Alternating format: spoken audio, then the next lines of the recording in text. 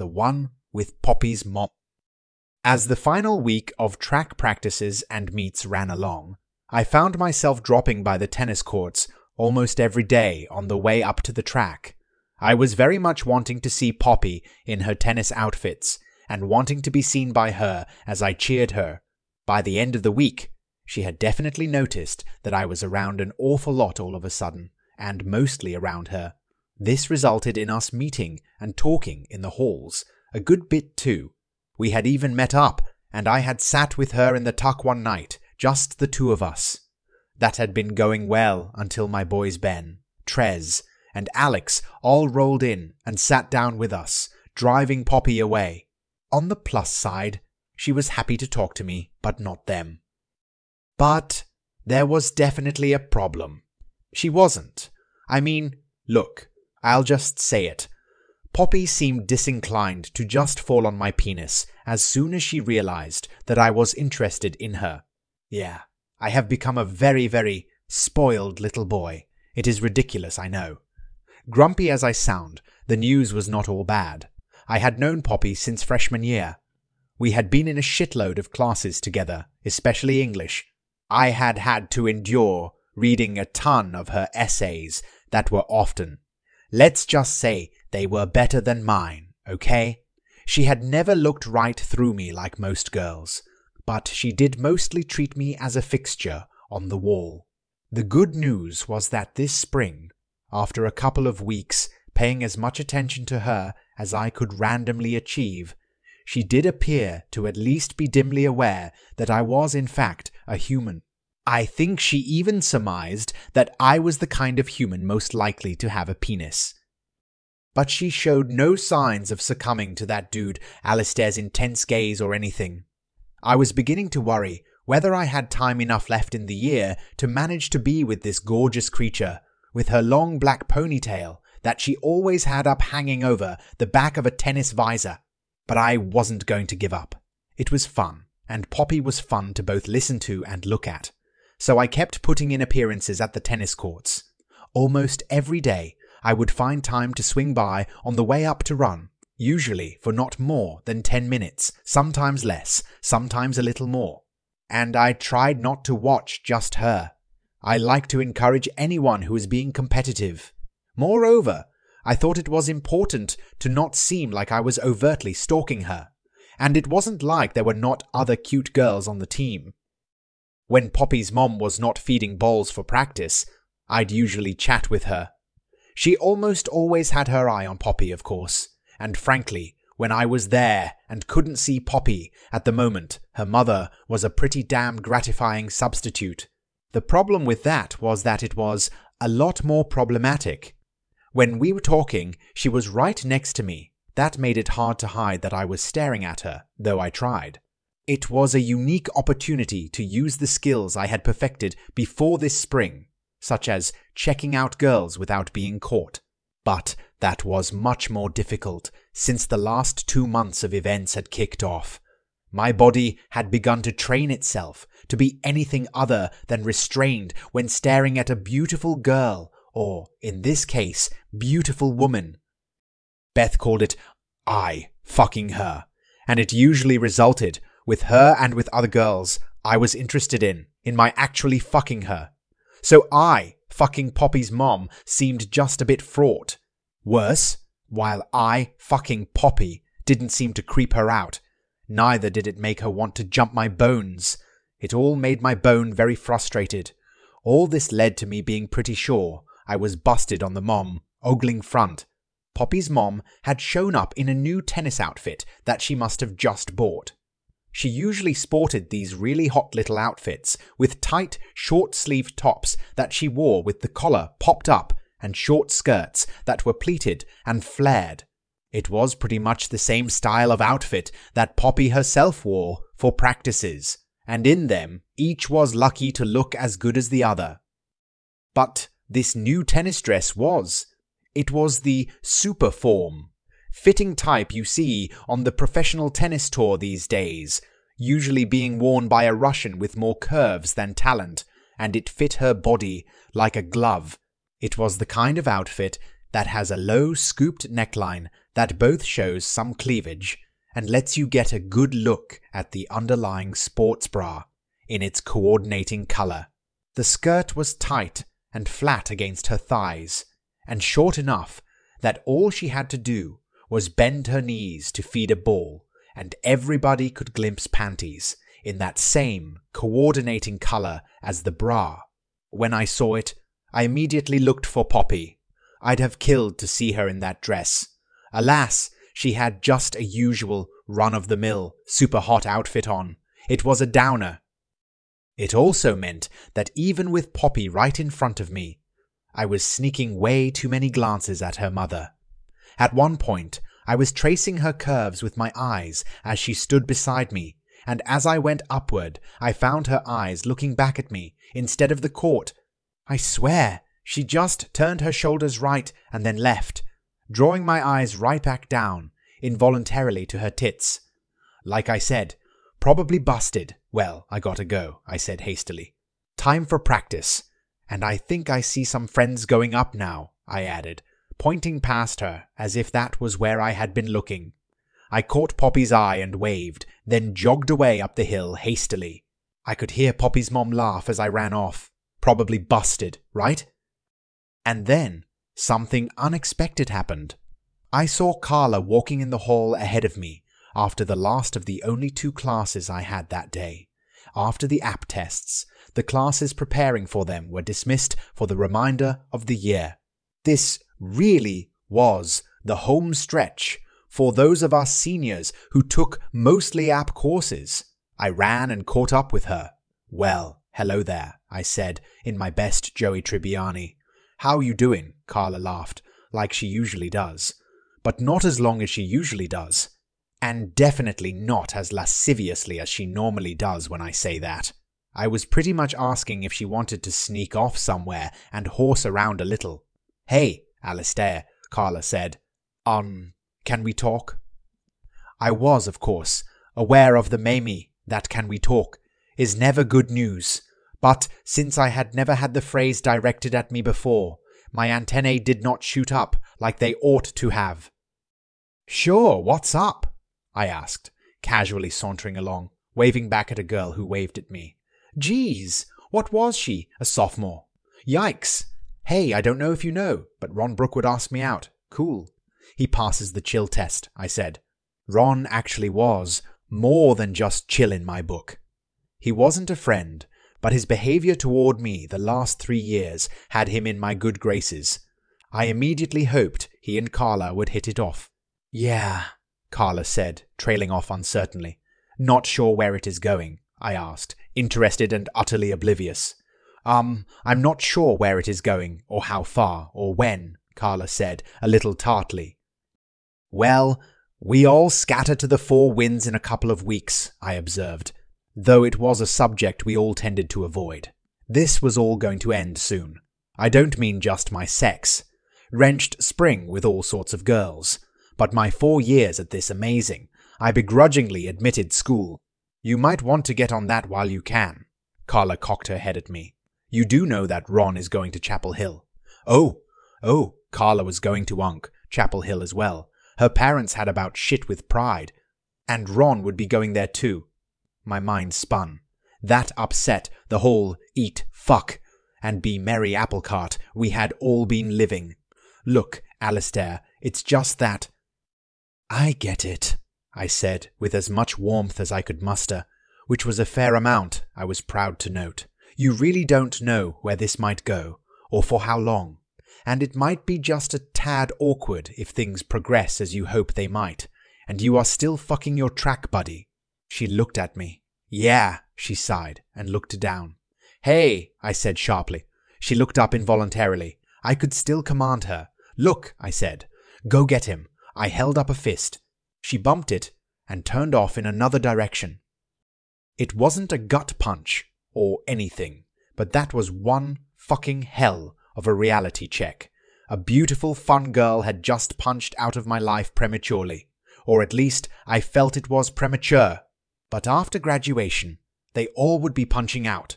We were going our separate ways, none of them to a college anywhere near Los Angeles. Sure, I hoped to see them again in the future. Hell, I hoped to fuck one or two of them in the future. Lots of people came back to our school for Alumni Day each year, but they would be out of my life in any regular or meaningful way. I wandered down the hall pensively. With track over, I had my whole afternoon free. There were several girls I might seek out to spend some time with, but I wasn't feeling it. Introspection sucks when you are a teenager. But I was not going to just sit in my room on such a beautiful New England spring day. Oh well, if I didn't want to look back at what I already had and was losing, I might as well see if I could still see something new. I sauntered out toward the tennis facility, earlier than I usually do. I, of all people, really had no excuse to be glum. "Well, hello, Alistaire," said a soft alto voice behind me.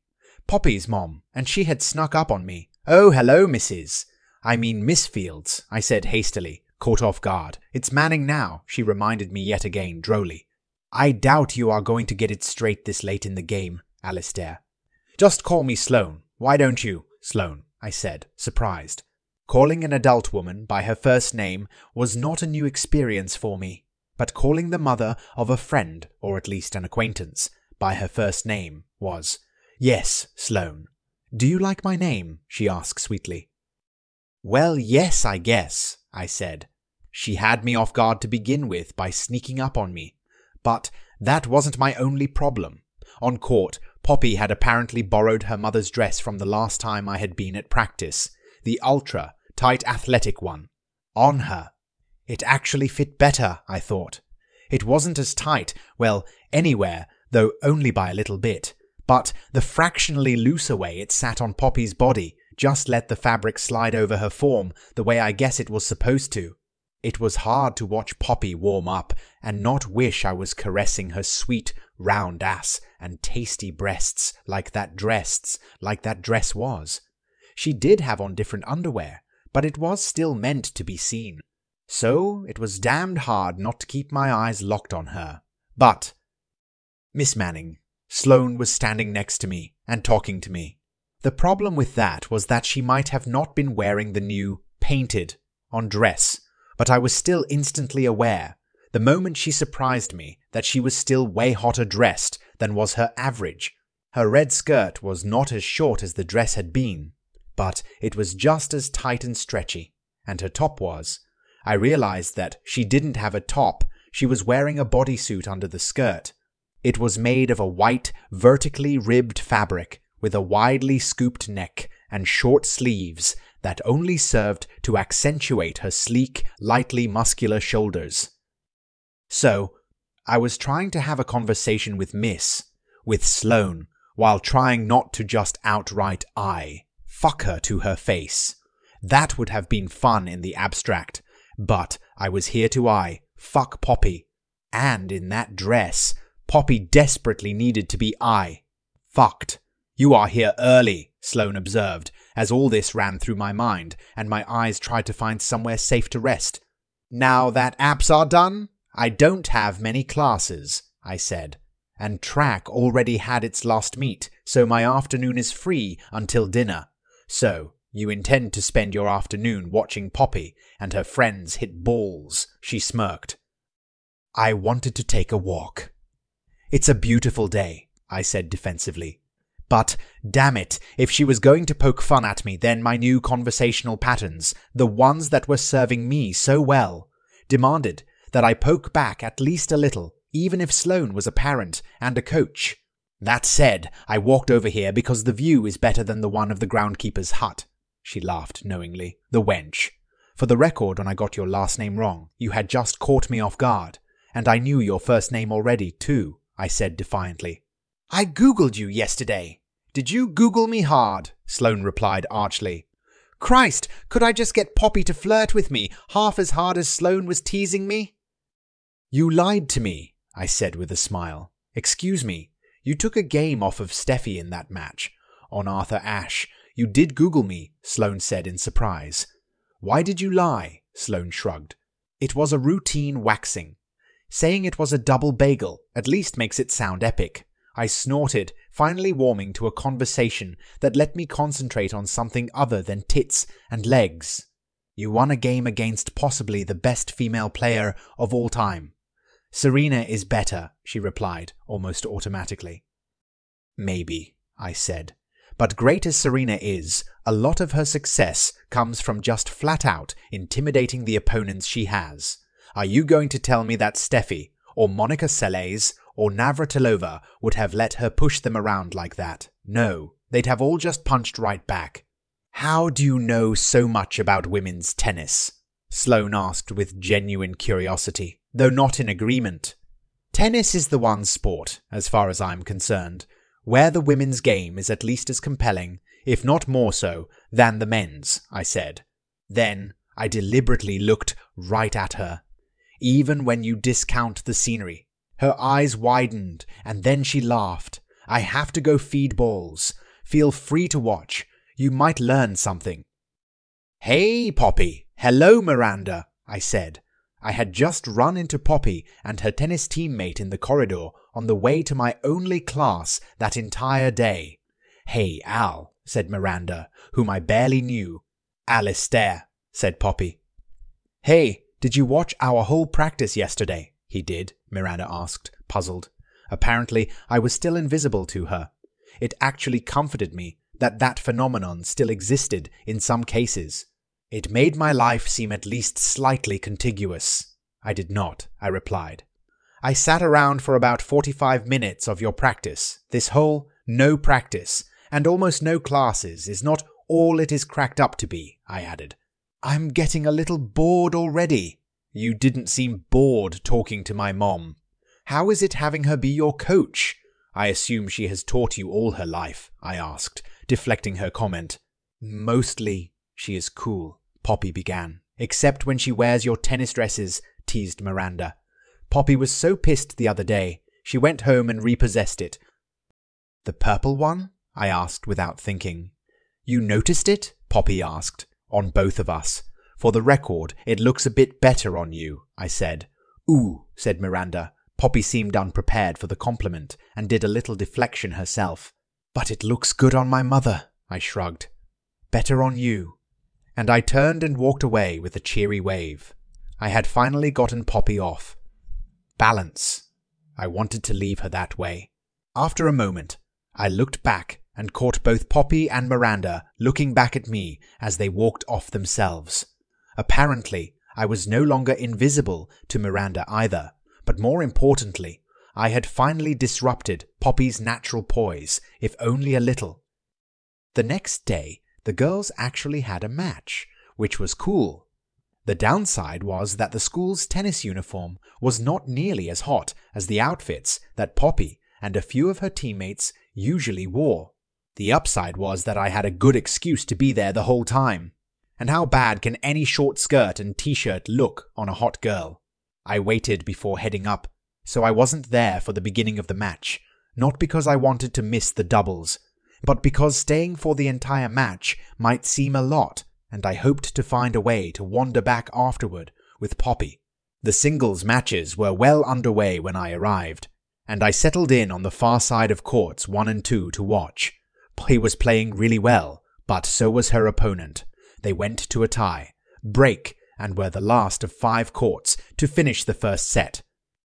As I said, the school uniform was not terribly attractive, though Poppy certainly looked good in hers. Heck, for that matter, Miranda down on court 4 looked pretty fine too, but Sloane was not constrained by the uniform requirements. She could have dressed in street clothes since she wasn't going to be on court, but she had on a simple, white, loose tennis dress. It should not have been sexy, but it was achingly so anyway. It was certainly short enough to show off her firm legs, and while the sleeveless top of the dress had a neckline that was miles from showing any cleavage, it was fitted so beautifully that it practically screamed "great tits" inside, without pulling tightly anywhere. I'll admit it, I found my eyes following Sloane's movements as much as Poppy's. They were both totally delicious, and Sloane was just so much better packaged that day. I watched most of the second sets from the far side before I just got bored, sitting alone. Anyone else at school who wanted to watch sports that day was probably down at the boys' varsity lacrosse game. It was a pretty important matchup. I got off my ass and wandered around the courts to the other side, where the coaches were prowling. The opponent's coach was pretty old, maybe 50 or something. He mostly just stalked back and forth and shouted platitudes at his players. Sloane wandered straight over to me when I came around. "Hello, Alistaire," she said with a grin. "You've been at this match a good while now. Have someone you especially want to watch? Oh, so we are going right back into this, are we, Sloane?" "The boys' lacrosse uniforms don't show as much skin," I said mildly, staring at Poppy as I spoke.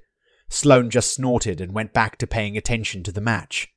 3 courts were done after 2 sets, and our school was up 2. Poppy had split, as well as Miranda, and both were into their 3rd sets. Poppy had seen me, of course. There weren't that many spectators, but she had not done much more than wave. She was very focused on her match. Miranda was getting her ass kicked all of a sudden. I should have been focusing on Poppy. She was the hot one. She was also the one who the team's hopes rested on, because Miranda was going to lose, it looked like.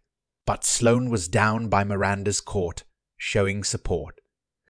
Of course, Sloane almost immediately caught me staring at her. I was busted so red-handed, eyeballed. I didn't try to look away. I just brazened it out and stared at her with a smile. I wasn't going to give her the satisfaction of teasing me. Besides, Sloane was great to stare at. I mean, sure, she was banging hot and looked crazy young for her age. I had literally mistaken her for Poppy from behind a week or so ago. But there were little things like her posture, and the way she carried herself that were different from Poppy or any of the girls I was involved with for that matter. She just moved through life like she knew what she was doing. She wasn't all la-di-da, top of the world or anything. The delicate lines around her eyes showed that she had worries, or had had worries, or had had worries. I didn't know, but whatever, the world just wasn't still new to her. I watched Poppy struggle in her 3rd set, and I watched her mom from a distance, where she was standing by Miranda, till the bitter end, which came mercifully quick. One of their teammates, a plain little sophomore, had stuck by to watch, but had to go after Miranda went down. The day was getting late. The other 2 girls had left already. As far as I was concerned, Mrs. Raleigh hadn't built a very cohesive team attitude. You don't leave while your teammates are still competing. Sloane walked over to me. When she saw me watching her approach, I swear she slowed down her stride. She finally slid up next to me. "What's our score?" she asked without a greeting. "Poppy still has her break," I said. "She's serving at deuce right now. If she holds, she can serve for the match next time around."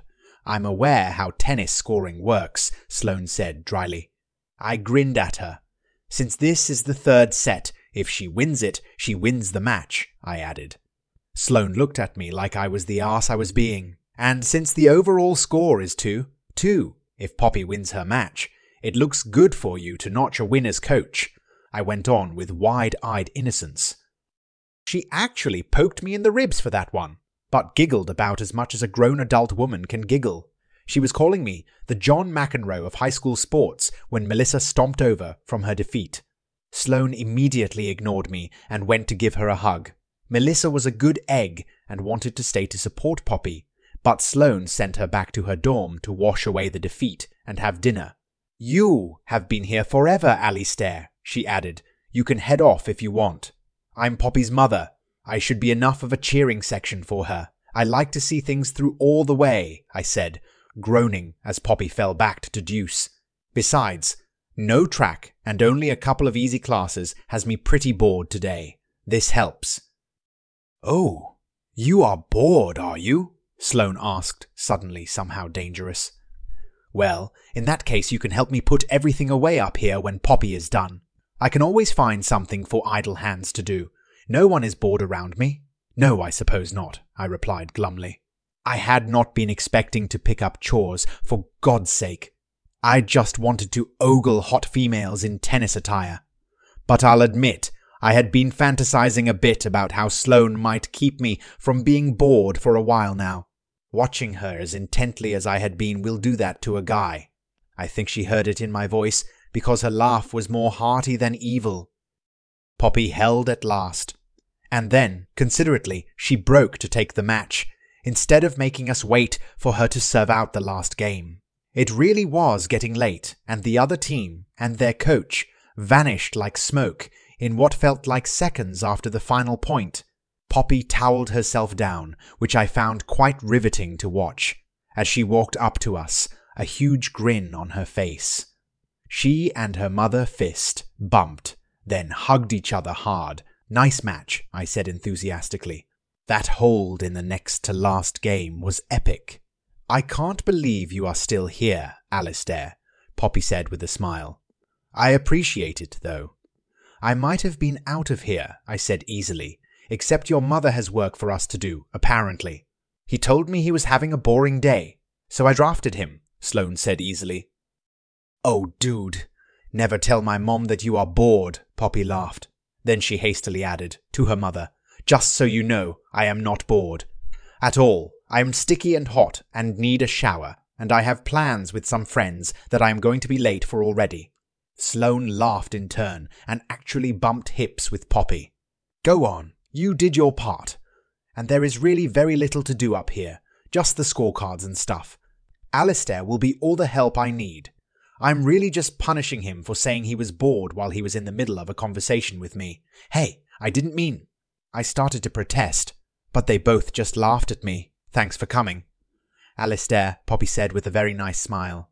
Then she waved at us both and hightailed it before her mom could change her mind. I enjoyed watching her go, even in the baggy, shapeless uniform tennis skirt. I'm pretty sure Sloane waited while I watched her daughter's ass. "Anyway," she said, after Poppy went out of sight, "all I really could use your help with is collecting the scorekeeping standards and bringing them over to the shed. All I need to do is push the basket of warm-up balls over and put it away." I grabbed the plastic poles with numbers on them that players use to indicate the score on each court, but found myself keeping my eyes still on Sloane as she bent to pick up a few stray balls left over from the match and put them in the practice ball bin. Her ass swayed quite arrestingly in that flowing white dress as she pushed the heavy cart toward the shed.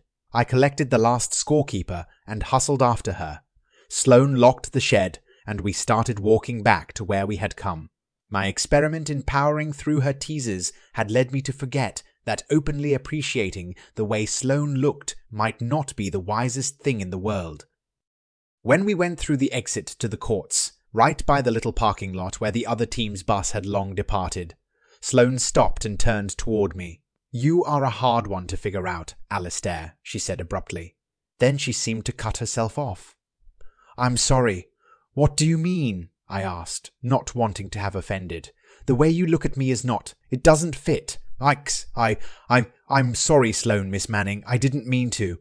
"Oh, shut up, Alistaire," Sloane said briskly. "Men look at me. I'm quite used to it. But you don't do it the way I'd expect. It's off-putting. No, it's not at all, really. But it is strange." "Ah," I said articulately. I was not eager to be dressed down by an adult woman for scoping her out. "The way you look at me is almost normal, but not for a young man like you," Sloane said, apparently thinking out loud, as if working through her thoughts. "Boys look at me." "I know, but any time I catch them at it, they do what they are supposed to do and shy away, pretending they weren't doing anything. Sometimes, when they are in a group, I'll hear them whispering or giggling when they think I've gone. Grown men will stare at me, quite comfortably. Some, in places like a bar or something, will be pretty brazen about it." She trailed off. "Almost as brazen as you. I was pretty much like a deer in the headlights.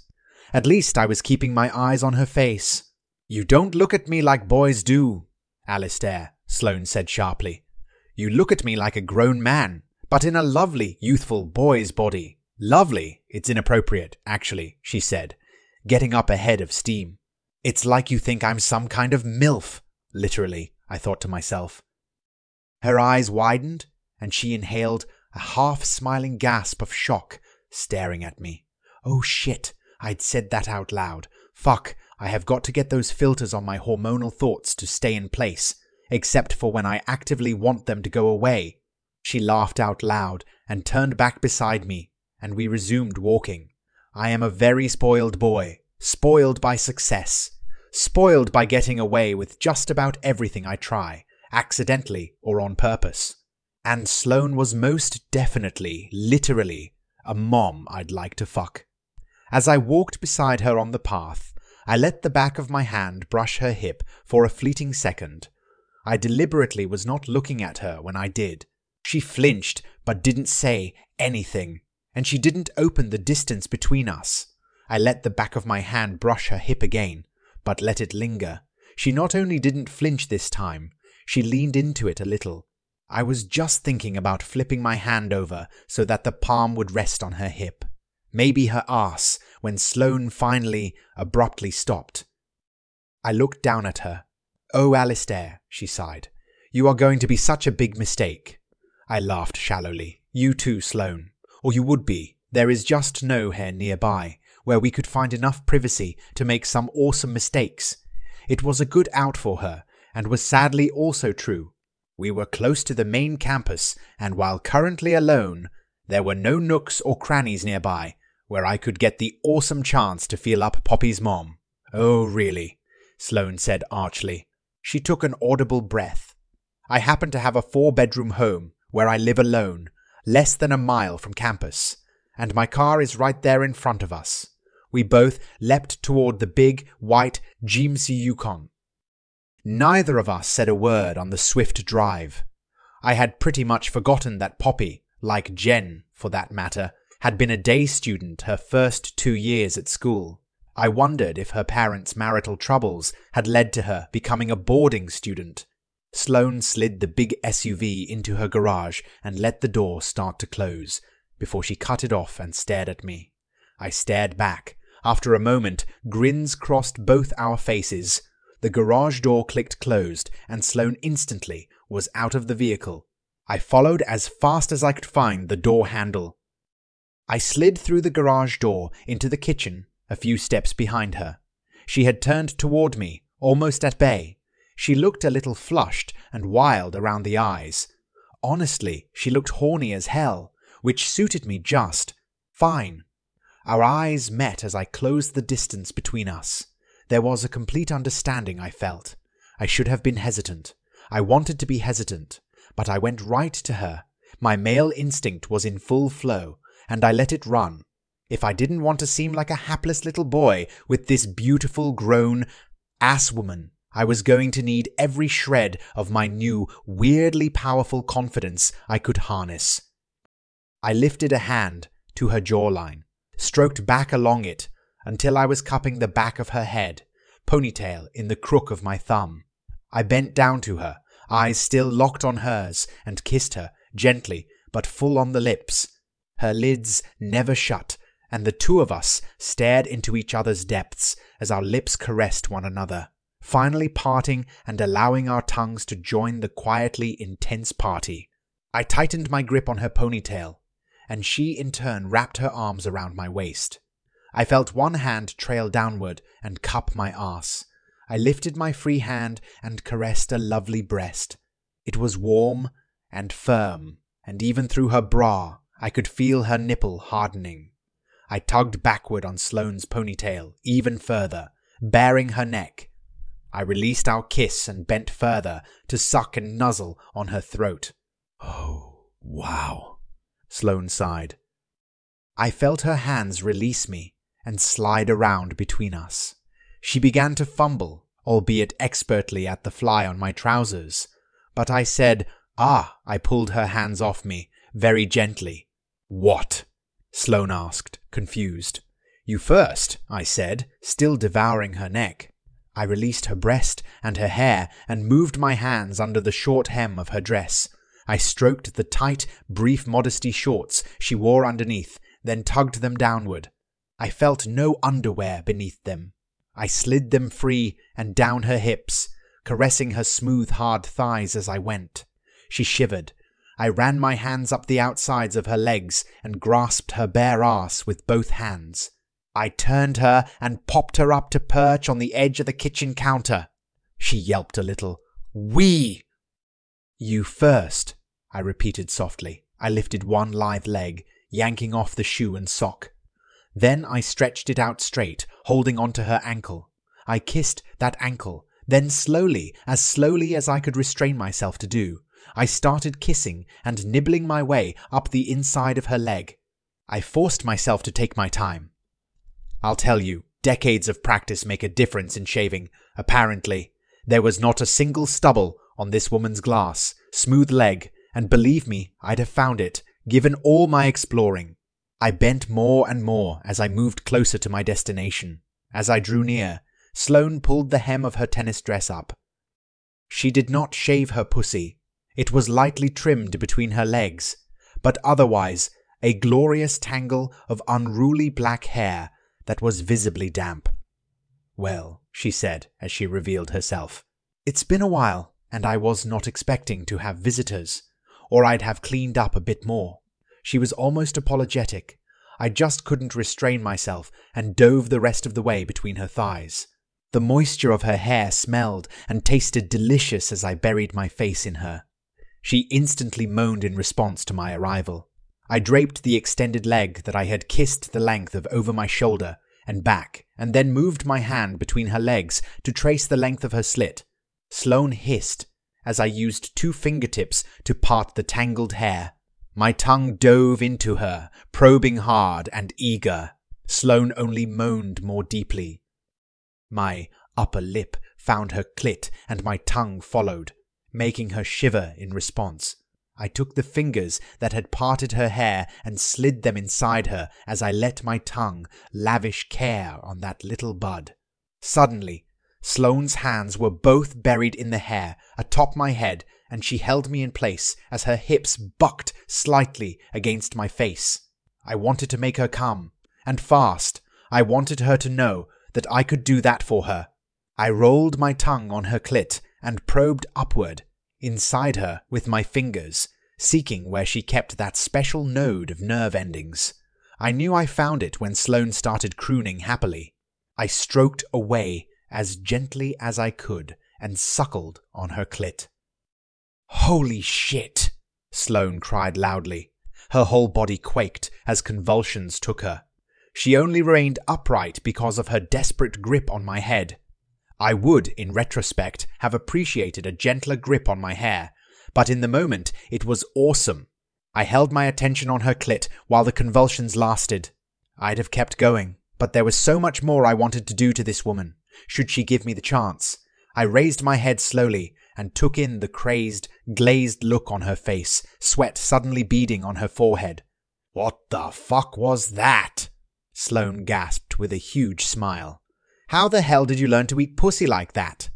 That seemed like a loaded question.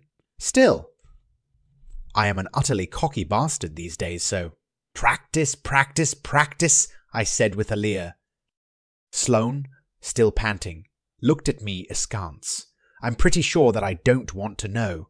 We both chuckled. "I almost want to beg for another practice session," she said, suddenly swinging her legs up and onto the kitchen counter, pointing away from me. "But you interrupted my own little demonstration that I really, really want to get back to." With that, she rolled over onto her stomach on the countertop. She reached out over the edge and grabbed the waistband of my pants. She pulled me forward and yanked my fly open.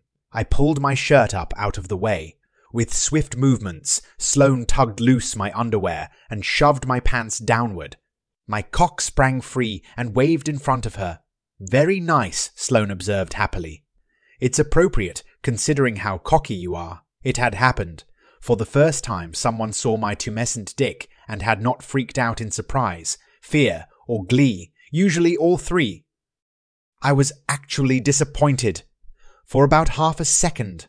Then Sloane reached out, grabbed the base of my shaft in a gently expert fashion, and slid forward, hanging off the counter's edge to suck my head straight into her mouth. Holy shit indeed. She braced herself on the counter with her free hand and began to stroke me just a hair more urgently than idle. Then she sucked hard on my knob at the same time as she was slipping her mouth off of me, ending in an audible pop. She slid her hand up to grasp my newly soaked head and then slid back down. lubricating my shaft with the saliva she had collected. Then she repeated the whole thing 3 more times until my entire cock was dripping in saliva and my helmet was practically purple, like a bruise in agonized arousal. "Ready to start," Sloane smiled up at me wickedly. "Start!" I could not help but gasp. She just smiled and firmly guided my head back between her lips. She suckled on me gently, just letting my cock rest in her mouth. It was amazing, but didn't seem like the epic whatever she had been intimating. Her hand slipped from my shaft and went around to grasp my arse. And she pulled me forward, driving my cock deeper into her mouth. I moaned as I slid deeper. I hit the back of her throat and she hacked a little. I pulled back quickly in alarm. Her hand clamped down hard on my arse, however, stopping my retreat.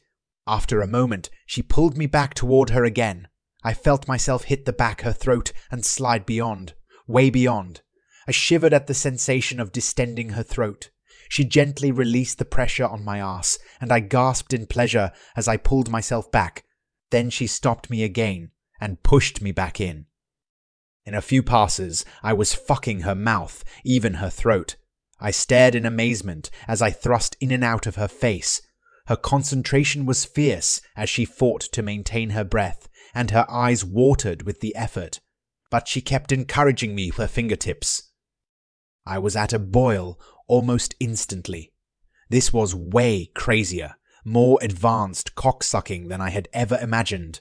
"You are making me come already," I gasped. Her pressure on my arse immediately slacked. She lifted her head and I backed off, letting my entire length slide free of her mouth. She grasped my shaft and pumped furiously, kissing and licking at the tip. I moaned as I came to a boil, and she pulled back, letting my cum spray all over her face. She smiled, eyes closed as I jetted over and over on her happy features. I almost fell down. Spent, I staggered back half a step, a last drop of cum dripping out of my cock. "Still got it," Sloane said happily to herself, sitting up on the countertop and grabbing a bunch of paper to wowls. She wiped and cleaned her face, of both cum and tears, and in moments looked as fresh and amazing as before we started. I stepped forward, grabbed either side of her head and kissed her gleefully. We each tasted our own fluids on the other's mouth, and only kissed each other harder. Sloane tugged up on my shirt and pulled it over my head. I kicked my shoes and pants off together in a tangle, standing naked before her. I reached out and took Sloane's hand, helping her to stand up again. I caressed my hands down her front, over her breasts, down her tummy, and to her hips. I bunched up the fabric of her dress and pulled upward. She raised her hands eagerly, and I slid the garment free. Her bra was white and sheer, giving me a very nice view of her rosy aureoles and crazily erect nipples through the fabric. But it was still an obstructed view, so I reached around her and slid the hooks open in back. I stepped back a little, still holding the bra, and it slid free. Sloane just stood there in front of me for a moment, breath heaving, which incidentally made the view of her now naked chest even more awesome. She reached out and took one of my hands. She said one word, "bed," and turned toward the rest of the house. Holy shit, I was finally going to fuck someone in a bed. The two of us ran through her living room, me completely naked, and Sloane with her left shoe and sock still on her foot. She swung open the door to her bedroom, and I followed her in. It was neat as a pin and decorated in various shades and themes of blue. It was dominated by a huge, probably king-sized bed in the center of the far wall. It was piled up with pillows at the head and had no footboard. Sloane literally leapt on top of the bed and rolled onto her back, propping herself up on all the pillows. She cocked one leg sexily and beckoned me with a crooked finger. Her body was just delicious. She was tight everywhere, trim and sleek. Her breasts were firmer than I would have imagined, but clearly were more mature than I was used to. I immediately wanted to get my hands and lips on their soft, generous curves. I obeyed her call and crawled slowly up the foot of the bed. I bent and kissed her shin above the one shoe. "Take off my shoe," Sloane commanded. I grinned up at her. I like it. It's kind of dirty seeing you with just the one on your naked body. She only chuckled in reply. I resumed kissing her shin, then moving upward. As I reached the dark tangle between her legs, I began to delve once more. But she gripped her thighs tightly together. No, no, Sloane called. No getting sidetracked again, much as I would like it. Get on up here. I shrugged and slipped upward. On the center of her belly, well below her navel, was a small horizontal scar. It was faint, but you could tell it had been deep. What's this? I asked. Sloane laughed. That is my cesarean scar, courtesy of Poppy's little brother, Brooks. Poppy has a brother, I asked idly as I explored her tummy, scar and all. He goes to Canterbury, Sloane said. Actually, she added softly, that is a sort of a bonus for you. How? I asked, confused. There were complications, hence the cesarean, Sloane said softly. The end result is that we need not worry about birth control. Oh God, I'm so sorry, I said, jerking my head up to look stricken into Sloane's eyes. She only smiled. My literally cocksucking ex-husband gave me a lot of money and 2 amazing kids. It's enough. She held my eyes, and I saw that it was. Mostly. Now you were going somewhere, she demanded. I was happy to move on from that uncomfortable exchange and worked my way further up. I had barely begun to enjoy those delicious breasts, kneading them and teasing their little nipples with my teeth. However, before Sloane was tugging me upward again, I slid up over her, kissing her at last. My cock brushed against her bush below. Sloane kissed me deeply, and I felt her hand steal between us to caress my once again throbbing hard on, That is a very nice cock you have there, Alistaire, as I'm sure you have been told, she said softly, massaging my harder. It is time for you to fuck me with it. Sloane spread her legs slowly, and I shifted between them. She pointed me down between her thighs, and I shifted my hips to help. I pressed upwards, and she guided me right to her wettest point. I sighed as my head slipped inside. She withdrew her hand and draped both of them over my back. Looking up at me, she sighed. I think I hit the lottery today with you, Alistaire, I snorted. As if. I may have, though, and I sank into her. I am used to tight, resistant first penetrations, having to work my way into a girl. With Sloane, I slid home to my entire length in a single, easy, mind-blowing stroke. Her vagina was an incredible, graceful, gentle embrace, flowing with moisture and almost feverishly warm. I moaned involuntarily at the shockingly swift entry. Sloane in turn cried out happily as my balls slapped against her ass. "Oh, fuck!" I cried out. "Yes, dear, that is what we are doing," Sloane laughed. "If you will get on with it, that is." I began to thrust.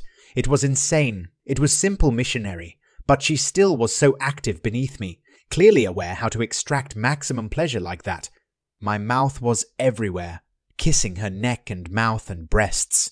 I kept shifting the angle of my thrusts, gauging her reactions. Sloane knew how to let me know what worked best, and I concentrated there. I was quivering soon, employing all my limited experience to hold off the truly stupefying orgasm I felt lurking. I felt her hand slip between us and tease at her own clitoris.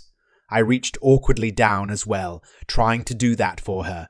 She batted my hand away and returned to stroking herself.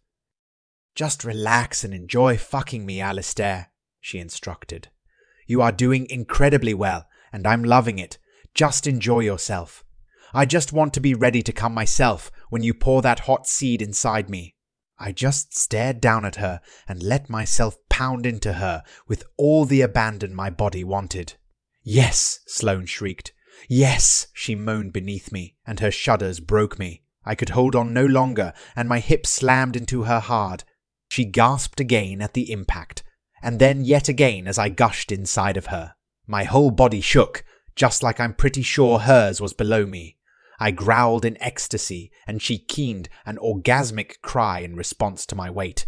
My efforts, my offering, and her own digital supplementation.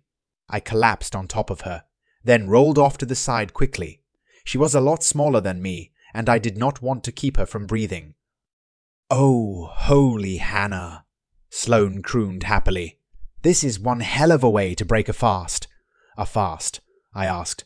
"I divorce finalized over a year ago," she said. "And as you can imagine, Roger and I were hardly getting jiggy with it much in the years before. In short, it has been a minute since someone besides me has made me come." "Permission to do it again?" I asked. "Now?" she asked in shock. "Already?" "Give me a couple breaths," I chuckled. "But not too many. I so want to fuck you again. Stay here," Sloane laughed. She rose and hurried off to the bathroom. Then she emerged and dashed off to the kitchen. I heard the fridge open, and then after a minute she returned. She climbed onto the bed beside me and handed me a can of Coke. For herself, she had a third of a glass of white wine. "I feel vaguely ridiculous, under the current circumstances, to be giving you a soda while I drink wine," Sloane laughed. "But," she shrugged and trailed off helplessly. I was just glad for the hydration and the sugar. I felt a little exhausted but was damned intent on extending this event as long as I could. Once I had guzzled my drink, I found that Sloane had nearly finished hers as well. We both set the containers aside next to the bed and began to kiss each other tenderly, lying side by side on the huge soft bed. I was already sold on beds for sex. They were awesome. I was finally able to indulge myself in playing with Sloane's tits. So damned nice, but Sloane was aware, almost before I was that my cock was awakening again. Her fingers began to stroke me, aiding its resurrection handily. "You have some stamina, my friend," she murmured through our kiss.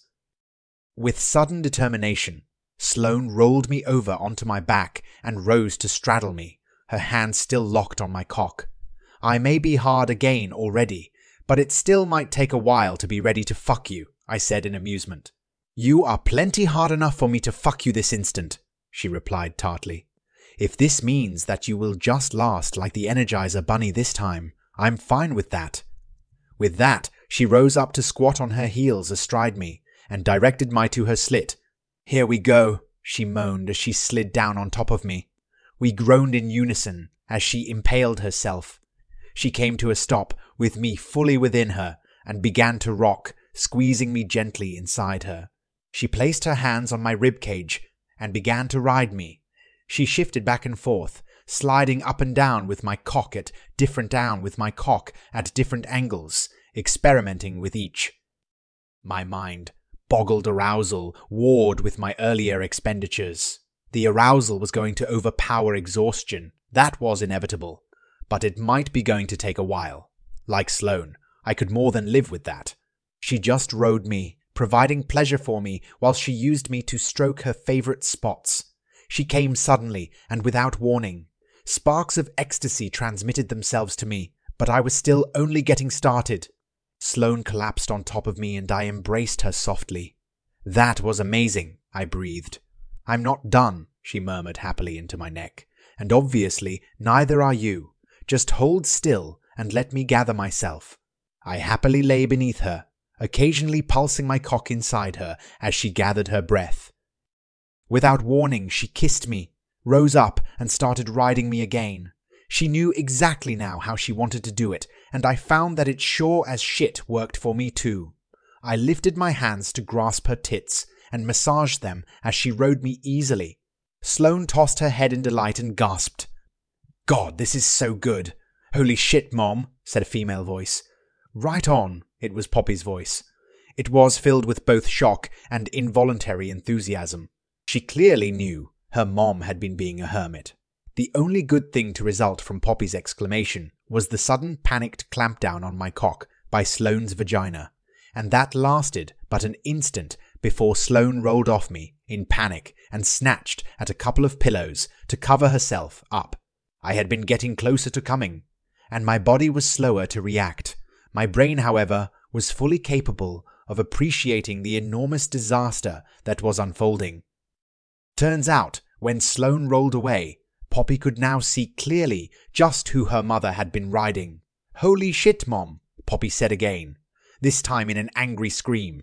"Alistaire! What the fuck, Mom? I was immediately aware that shit had gone sideways."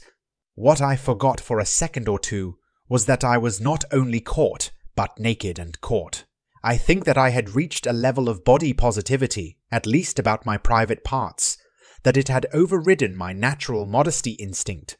I just lay there in shock.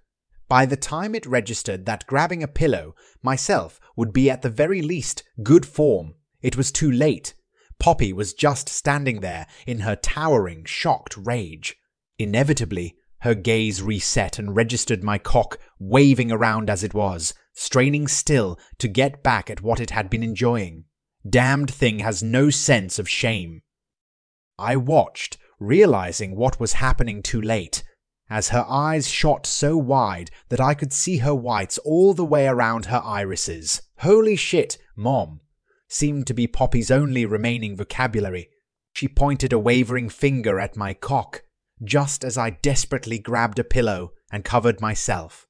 Poppy's jaw worked, words temporarily unfound. "Darling," Sloane started to say. Poppy ignored her. Now her attention was focused on me. "You," she hissed. "You," she hissed. "You put that thing in my mother." She screamed inarticulately, threw up her hands, and ran. We heard the front door slam a moment later. In one afternoon, I had finally encountered a woman who did not lose her mind when she saw my cock for the first time, and another who did, just like everybody else, but for the first time, I wasn't happy about it. The ride back to school was, to say the least, awkward.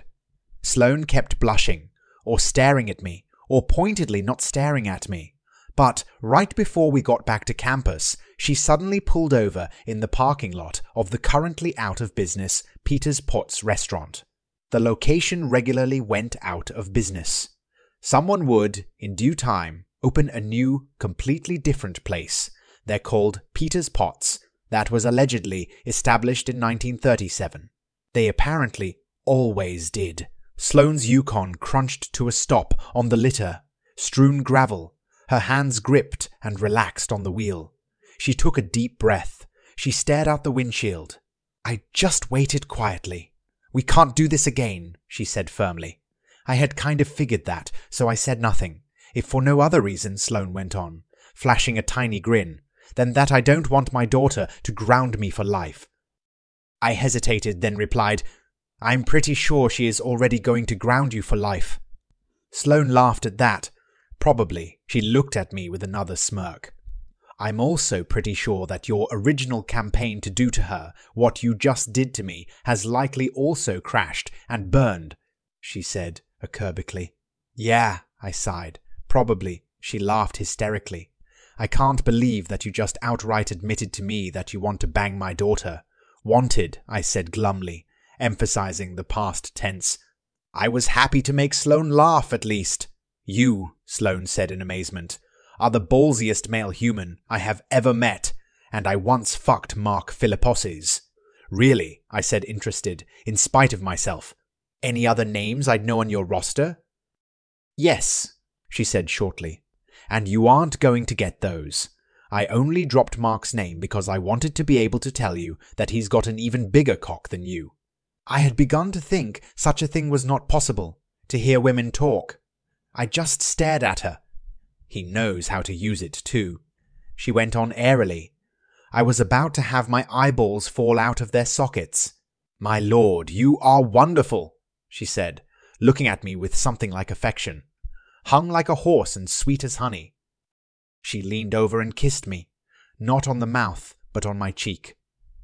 I turned my head toward her, and she pulled away. I opened the door and began to step out. "Good luck," she said, slipping the huge SUV into gear with my daughter. "You are going to need it."